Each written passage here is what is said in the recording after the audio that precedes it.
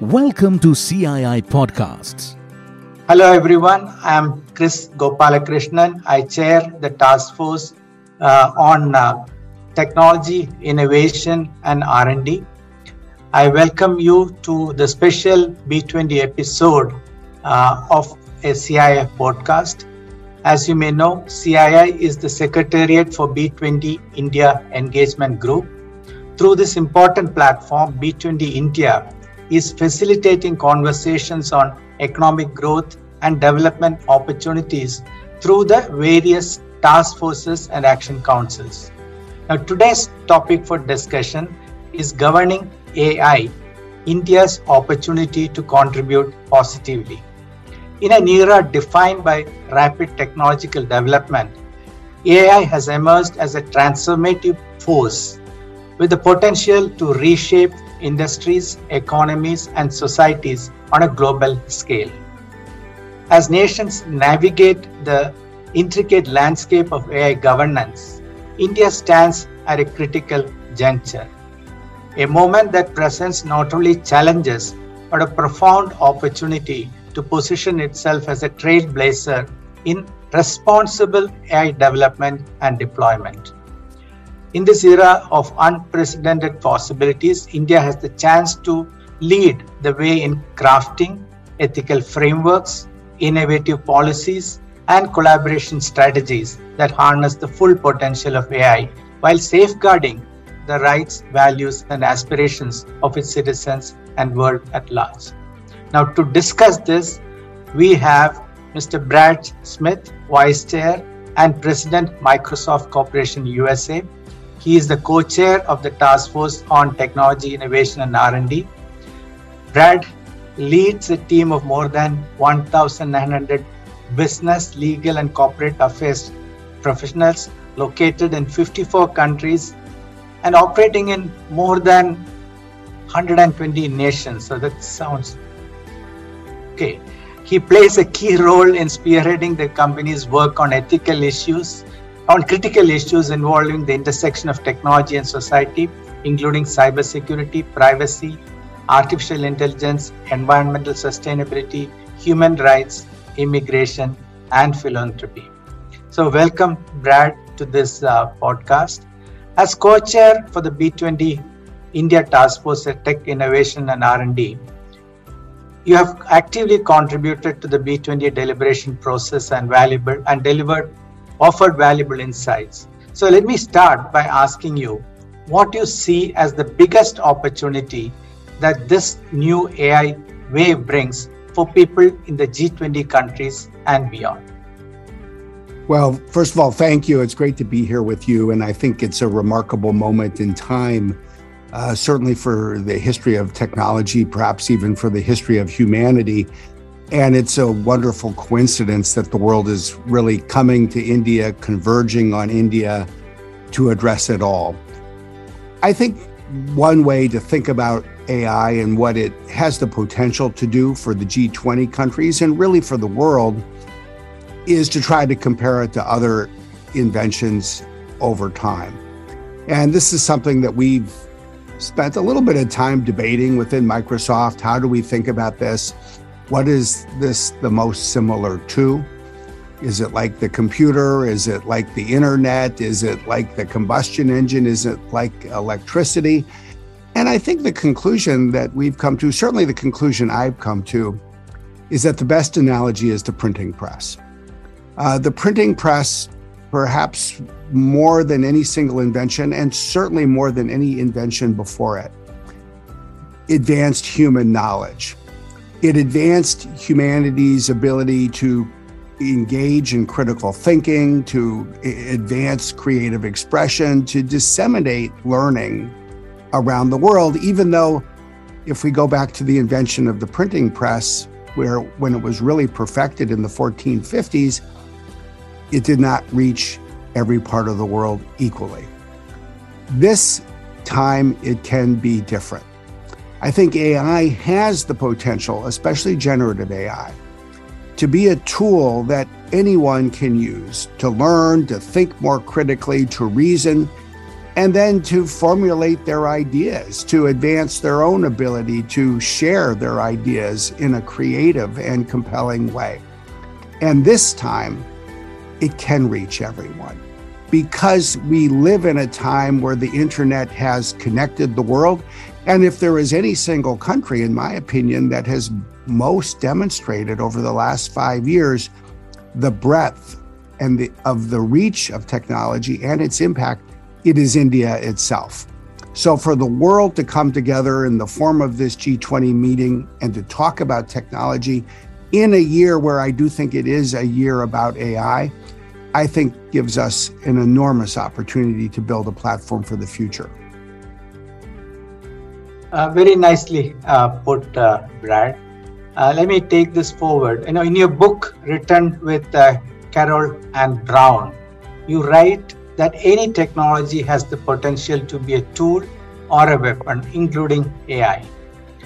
How do you think countries, society, and organizations should approach this new technology towards building guardrails for the future? I think we should approach this with, on the one hand, a huge dose of optimism. It will be used in so many good ways. It will improve healthcare. We're already seeing it enable doctors to diagnose diseases and ailments earlier on and more quickly. We're seeing it used to transform education in countries where ministries of education are really leaning in and in effect are creating AI tutors for students. But we do need guardrails. It will be used as both a tool and a weapon. And I think that fundamentally means two things. One is we will need principles that then are translated into new laws and regulations that will govern how AI is created and equally how it is deployed, how it is used, especially by organizations, whether the organizations are governments or companies or NGOs and the like. But I also think we need to be clear-eyed and recognize that law is fundamentally a tool that governs effectively those who decide to follow it. And in most countries, that's most people. But in the world today, it's not every country. We do have countries that we see that are not following global norms or global laws. And I do think in this context, it will create the need for new coalitions of the willing to come together and to use AI to build defenses against the abuses that we may otherwise experience. And the abuses can take the form of AI-powered cybersecurity attacks, AI-powered cyber influence or disinformation campaigns.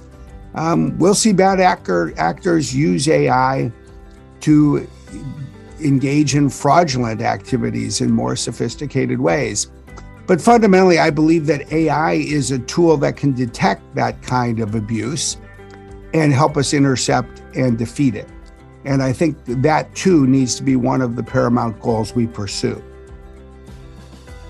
I want to take it a little bit further.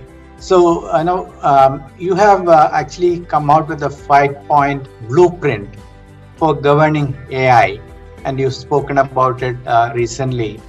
So how can it be applied to India and developing countries in general? When we think about the blueprint that we've advocated for, I think there are several pieces that are directly relevant in India. The first principle is build on what we have already. We have existing laws, we have strong parts of the government. India is an excellent example of this, I think, in terms of the advances in recent years, both in terms of government policy and law, and then just frankly in terms of the Indian technology sector.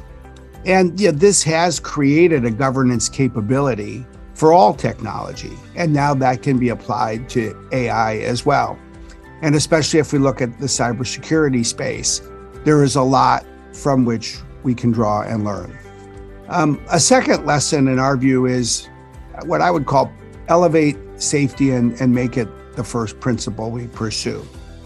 We do live in a world where people, I think, rightly ask questions. Some have concerns. They worry that AI will be used in ways that will cause humanity to lose control of this technology.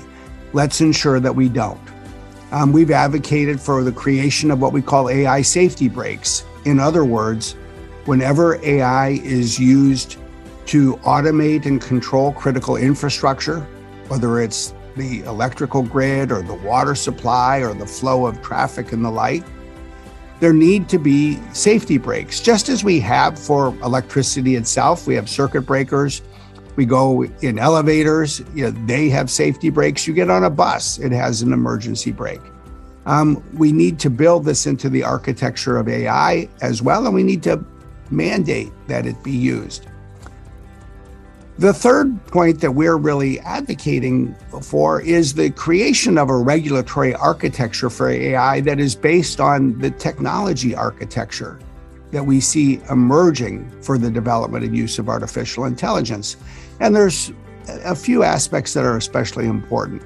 One is to look at the applications layer, the applications that are being developed and used with AI to provide people with services.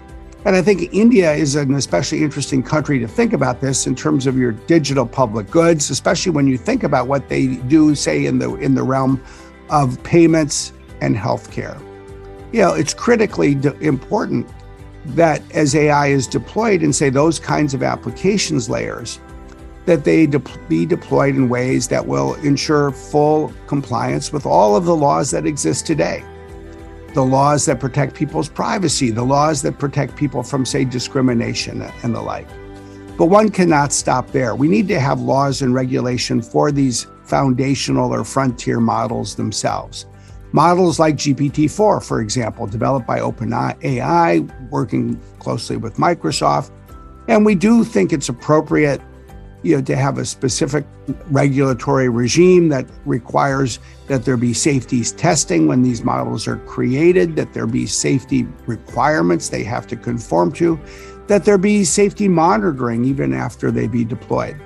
And then finally, that we think about the data centers, really the AI-focused data centers that will be so important in terms of advanced computational resources. Here, too, I think there is a role for law and regulation, in part to ensure that the safety protocols, the safety brakes, so to speak, can be deployed so that things can be shut off in a data center if there is a safety concern, that we especially focus on security protection, including cybersecurity protection. So in short, what we would say is let's put these pieces together. Let's take a comprehensive approach. And I think by doing so, we can give the public what it deserves, the opportunity to harness the power of AI, to unleash productivity gains, to advance healthcare, education, and the like, but do it with the kinds of safety assurances and the broader legal compliance that the public needs in order to trust this new technology. Microsoft is a leading provider of several services, cloud, content, productivity applications, and you have a very unique concept, KY3C. I think know your cloud customer content. You think about governance this way. So can you tell us why these 3 C's, cloud, customer, content, are important for platform providers in your viewpoint? One of the things we've really tried to spend some time doing this year is thinking about what we can learn from the rest of the economy, from history, from the development of technology.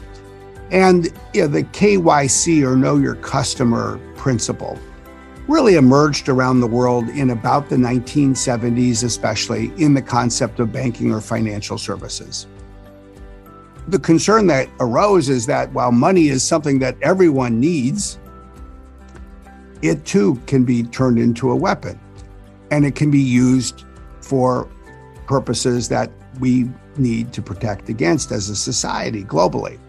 It can be used by criminals, it can be used by terrorists. And so what emerged was this principle that banks, for example, would need to know their customer. They would need to have a sense of who they were lending money to, who was transacting large amounts of money, especially, say, across borders and other settings. And this has been an extremely important and in many ways quite effective tool to protect the public now for half a century. So we think this has an important applicability for an AI era as well, as AI is something that we believe can be put to equally ubiquitous use. So it starts with this first C, know your cloud. In other words, if you have developed a foundational model, whether it's proprietary or open source, you should have to know what cloud it is running in, and it should be a reliable data center that will then be in a position to protect, say, the cybersecurity and the security more broadly of the model. Second, the people who run applications and who then run the data centers need to know their customers. In the same way that you want to prohibit, say, terrorist groups from getting access to money and using it for money laundering or sponsoring activities that we want to stop, we should do the same thing with AI. So it does require a know your customer layer. And then the other thing that is, I think, quite important and is different, but has a huge amount of just say relevance in terms of learning from the analogy, is know your content. Our sense is that when AI is used to create content in, say, voice or image, and people see it, they have a right to know that it was created by AI, that it's not really you speaking or me speaking, but it's artificial intelligence that is emulating you or me. And similarly, we should put in place the kinds of controls through watermarking and the like that our industry has been advancing that would protect against, say, fraudulent activity that would change legitimate content, deface it, so to speak, with the goal of deceiving the public. So when you put these three things together, know your cloud, know your customer, know your content, you have the opportunity to overlay this, if you will, on the regulatory architecture I described. And I think that is a blueprint that can be effective. Thanks, Brad, for explaining it very succinctly. I will switch to another area of interest for India, which is the development of digital public infrastructure, digital public goods, the Aadhaar payment gateways, etc. And India has been a leading nation in developing this technology and has started sharing this with other countries. Now, what can India do in the field of AI itself and for developing countries? The first thing I would reflect on is just the important and really extraordinary advance that I believe India has made in the last 5 years in the development of technology, especially, say, characterized by the India Stack and digital public goods. As I've had the opportunity over the last couple of years to travel again post-COVID, I had the opportunity to go back to places I'd been many times before. And one of the first things one would do was compare where a country is today with where it was in, say, 2019 before the pandemic. And in my own opinion, I've seen no country advance more than India in terms of the development and especially the adoption of digital technology at such an impressive scale. So the ability to have this for, say, an identity layer, for presence, for health-related data, for payments and financial transactions, as as people I think who are listening to this know, it's had a transformative effect on so many people's lives in India. So I would put this first in that context. And then I would put it second in the context of the solutions that India has developed, I believe, have a direct relevance and applicability and potential benefit for many other countries in the world. Really, if you think of any country that has, say, public sector healthcare, it makes sense to have I think a public sector healthcare data layer to support it, as just one example. So that really brings us to the year we're in and AI, and then just say the B20 and G20 meetings. And I think two things have the opportunity to come together. The first is the ability to use AI to advance these digital public goods even further. Fundamentally, what they have done is made digital technology more accessible and more useful for more people. But now with the power of generative AI, it can unlock, I think, even more benefits for people. Imagine the ability to use generative AI and just ask a question and you learn far more about your own medical history, what is buried in terms of insights in your healthcare records, what doctors can get out of that capability.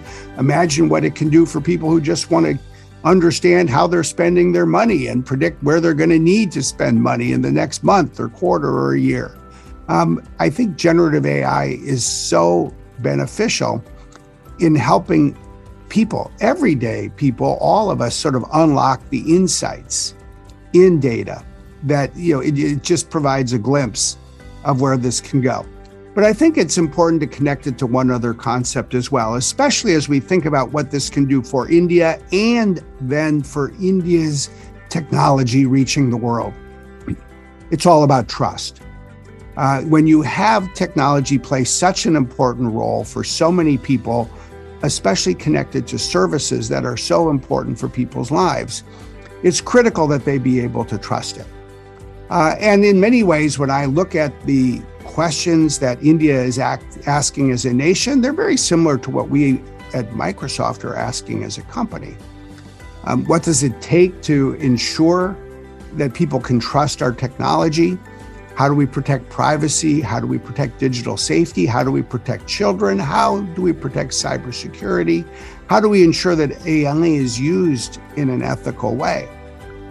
So I think these are concepts that intersect.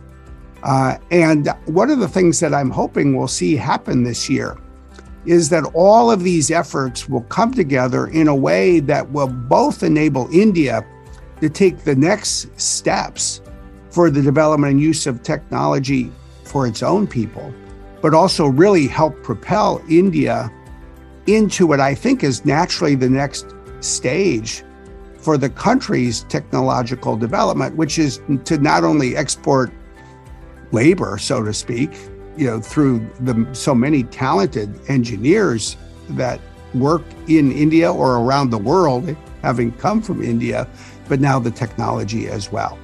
That, to me, I think is one of the great opportunities for India this year. So, taking it a little further, many of our listeners are business leaders, and Microsoft has been leading this wave of technology, especially the generative AI that you talked about. So, what are the guiding principles, and especially how are you getting ready for the future yourself, Microsoft? How is Microsoft getting ready for this future? I think there's three things that are important at Microsoft and frankly are important at any company, any business, maybe even a government or NGO as well. First, move quickly to put AI to use to build a better company. And I think building a better company, for example, fundamentally involves two things. First, think about your line of business. Whatever it is that you do, really focus on how you can use AI to do it better. And this is an area where, a company like Microsoft wants to work with customers to co-create technology to support the development and then retention of intellectual property by our customers. But it is an area where I think there will be real competitive advantage for companies that harness this first and move quickly.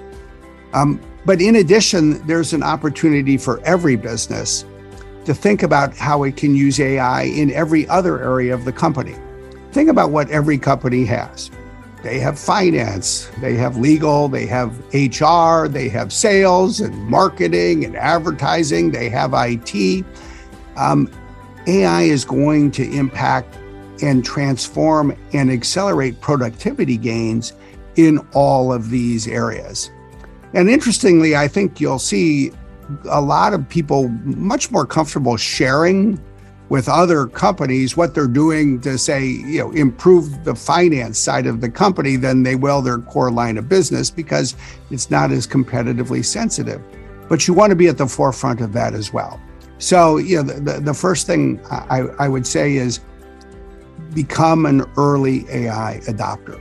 The second thing I think we all need to focus on is how we really enable and equip our people, our employees, with the skills they will need to use all of this successfully, and how we create the incentives for them to get to work and experiment. And for me, who started in at Microsoft 30 years ago, I almost analogize back to the early days of PC adoption. There were so-called power users. They would be the first to use a spreadsheet like Lotus 1-2-3 or Excel. They were early adopters. I was an early adopter myself as a lawyer of computers for writing and word processing. And we would bring it literally. I brought a computer into the office at the first place I worked, the courthouse in New York. And then those practices would spread. Well, let's enable people to be early adopters as individual employees, but let's really invest in giving people the tools and training they need. So I think you're going to see companies needing to spend more on employee training. And then the third is, let's do all this responsibly. The whole focus on ethical AI or responsible AI sort of starts with a company like Microsoft or OpenAI or others that are building these models, but it doesn't end there. Because these AI tools are then used by customers.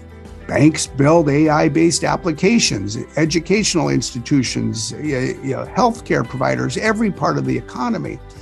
And so, we all need to share what we're doing, define best practices, and then adopt them. Because it doesn't matter what business you're in, I think your customers will depend on you to use AI responsibly, which is why the other piece that we've been investing a lot in this year is how to disseminate best practices around responsible AI more quickly and broadly. Brad, I have to ask this question, given my background in Infosys and global software development. So, Microsoft is truly a global company. You have R&D presence across the world. Now, how has this helped Microsoft, collaborating across the world? Especially from places like India. What can tech industry learn from your experience in global collaboration? From my perspective, the enduring advantages of something like global software development have really been twofold. And our experience in India has, I think, been a real testament to this.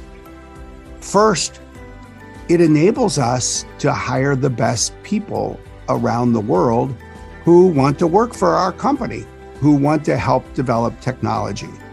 As you know, 30 years ago, 40 years ago, maybe 20 years ago, it was more likely that a young software developer in India would be inclined to leave India to get an advanced degree, to then stay where they earn their advanced degree. And, frankly, one of the great strengths of India as a nation is this diaspora, this extraordinarily talented and interconnected network of people around the world.